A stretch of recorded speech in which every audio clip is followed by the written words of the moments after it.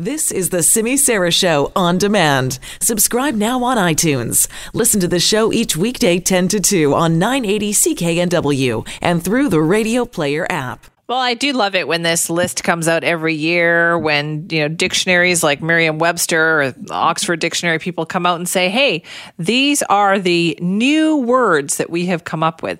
Some of them I know, some of them I don't know. So, of course, we brought our contributor Claire Allen in to tell me all that I don't know, which I'm sure is a lot this time around. Because I looked at some of these words and I was like, what? Okay. I'm glad you said it because I didn't want to say you didn't know what these words were. So you just assumed that I wasn't going to know what these words are. I wasn't going to bring it up, but since you did, that's fine. So there were hundreds of words added to the dictionary. Hundreds of words. We don't have time to go through them all, but let's just go through. Did you pick all the ones that you know I'm not going to know? So yeah, I thought I'd, educate you. That's what the point of the show is, Simi, about learning. Anyway, so have you ever wondered how they do this? How they actually pick the words? No, you're right. That's a good question. How do they do that? Because it's an interesting job. So apparently Merriam-Webster has roughly 24 lexicographers, and they scan online versions of newspapers, magazines, academic journals, books, and even movie and television scripts until they detect what they call a critical mass usage that warrants inclusion in a dictionary. Wouldn't you love to have this job? No. I think it'd be kind of fun. You could debate new words around the office. I guess, but all that look searching for these words but really, are you going to find them in newspapers and magazines? Social media, don't they check social media? I would think it would be social media, so I was surprised that wasn't mentioned because a lot of these words, which we'll get to in a second, are very commonly used on social media. So then the words are added to the online dictionary before they're added to the collegiate dictionary, which according to the company spokeswoman, Megan Lungi, the dictionary sold more than 50 million copies to me. Like physical copies? Yeah. I believe that. I believe that. Well, also, we're talking about since 1898. Oh, okay. Yeah, well, that's a lot. Maybe they should be too proud about that. You might have led with that at the beginning. Yeah, I know. So let's get to some of these words. All right. Hit me. Let's go. Okay. Do you know what swole means? Swole. Could you spell that, please? SWOLE. Has something to do with muscles? Yes, you're right. So it means that you're supposed to... I'm not right, I'm just vague. Well, you're right. It means extremely muscular, having a physique enhanced by bodybuilding exercises. So essentially, you'll hear this... Can you use that in a sentence for me? Yeah, so it's usually used with... to get swole, I've got to go get swole at the gym. I hate the word so much. I hear it often with some guys in my life that really want to beef up. I've got to get swole for the picture. And you're just like, oh, please. Oh, I do love that you put the voice on too. That's usually accompanies that voice. And then the next word is snowflake, which I'm sure you know. Yeah. So now used to mean both someone regarded or treated as unique or special and someone who is overly sensitive. I'm telling you, I'm guilty of using this. I am guilty of using this one. Yeah. I mean, we've heard that a lot, especially when they refer to university kids. They say yes, some kids are don't be such a snowflake. Exactly. Yeah. Okay. So you know that one. Yeah. All right. What about peak? Like PEAK. Like the peak of something? Like the peak of what? A mountain? Yeah. Wrong. No. So I think you mean in addition to. It means the height of popularity, peak television, or peak nerd. Thanks for that. She's looking right at me when she said that. Yeah, so it just... So, if you say, television, it's so popular right now, you'd be like, it's peak television right now? Yeah, it's being at the height of popularity, use, or attention. Okay, I can see that. Okay, so then they added the word page view, which means an instance of user viewing an individual page on a website. Yeah. Okay, what about on brand? Yeah, I get that. Okay, yeah, so typical of identity, a particular brand or public image or identity. Yeah. What about the word stan? Not the name, but the word. Like as a verb. I don't understand. I know.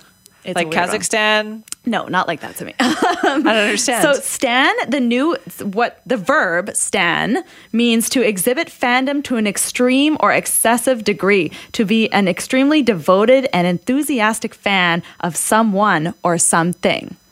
So I've never heard this used before. Fans, normal fans. Course. You might be a fan of I don't know. Don't do it because you're going to make fun of me for something. I don't know. The Avengers, Marvel Comics. But maybe if you took it to a level where you were going to that 48-hour movie marathon that we were talking about yesterday, you would be a stan. Because you'd be, in my books, nuts. So a stan is somebody who's like way Just deep into something. Some would make the argument that maybe they're a little overly obsessed with something. And so you might see that actually now if you are on Instagram and you check out maybe young artists like Justin Bieber's fans, they're stans because they create fan accounts, they go wild, they believe in all these fan conspiracies, all this, tons of commenting. I'm going to go home and use all of these words today. I don't know if that's a good idea. What else? Okay, garbage time. That's a new word. That's not about the garbage? No, it's not like trash collection time. Oh, what it's is not it? when you take your trash out to the alley. Okay, so apparently means the final moments or minutes of a game in which one side has an insurmountable lead. Really? Yeah, so garbage time. Okay. Like, I guess, like, there's no point, there's no hope, whatever. There's just garbage time. I can change I can change get up the and channel. throw things in the garbage? Like what? No, you could just change the channel because it doesn't matter. It's just garbage time.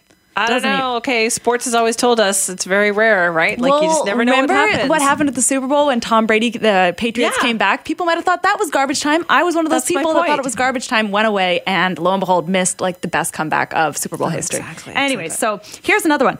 Go Cup. Okay, I heard this one. So this has to do with like a drink to go, but is this word really necessary? Well, you know what? In today's recycling culture, I think this is a horrible word. So, okay, and also like 'Cause it's again, a plastic- cup. We're right. very against plastics nowadays. So, Go Cup is a plastic or paper cup used especially for taking a beverage off the premises of bar or restaurant, etc. It's just like a drink to go. It's like one of those. Do we need a solo special cups. word for this? I know it's like a to-go drink. Yeah. Yeah, I know. Silly. I'd like to take that drink out, please. Like, do you need? I need a go cup. Like that's I don't know. I don't need know. that. Yeah. Okay. So then screen time, which we Yeah, all yeah. sort of know. Okay. So yeah, it used to refer to the amount of time someone was in front of a camera, but now it's referring to time spent in front of a screen. Oh, okay, that makes sense. Yeah. Gig economy, Yeah. which was coined in 2009. So I'm actually kind of 10 years. Yeah, very interesting that it kind of only made it into the dictionary now. So, a gig economy is an economic activity that involves the use of temporary or freelance workers to perform jobs, typically in the service sector. Right. So, like, if you want to work for a ride hailing Yeah. or whatever. Definitely. Or like Okay. TaskRabbit, which is like big in the States. TaskRabbit. That's huge in the States. I know. I would love to have that here. What? Pay somebody to stand in line for you? Do anything. I put in a deck the other week and I'd Next. love to have paid someone to do that. Okay. Buzzy.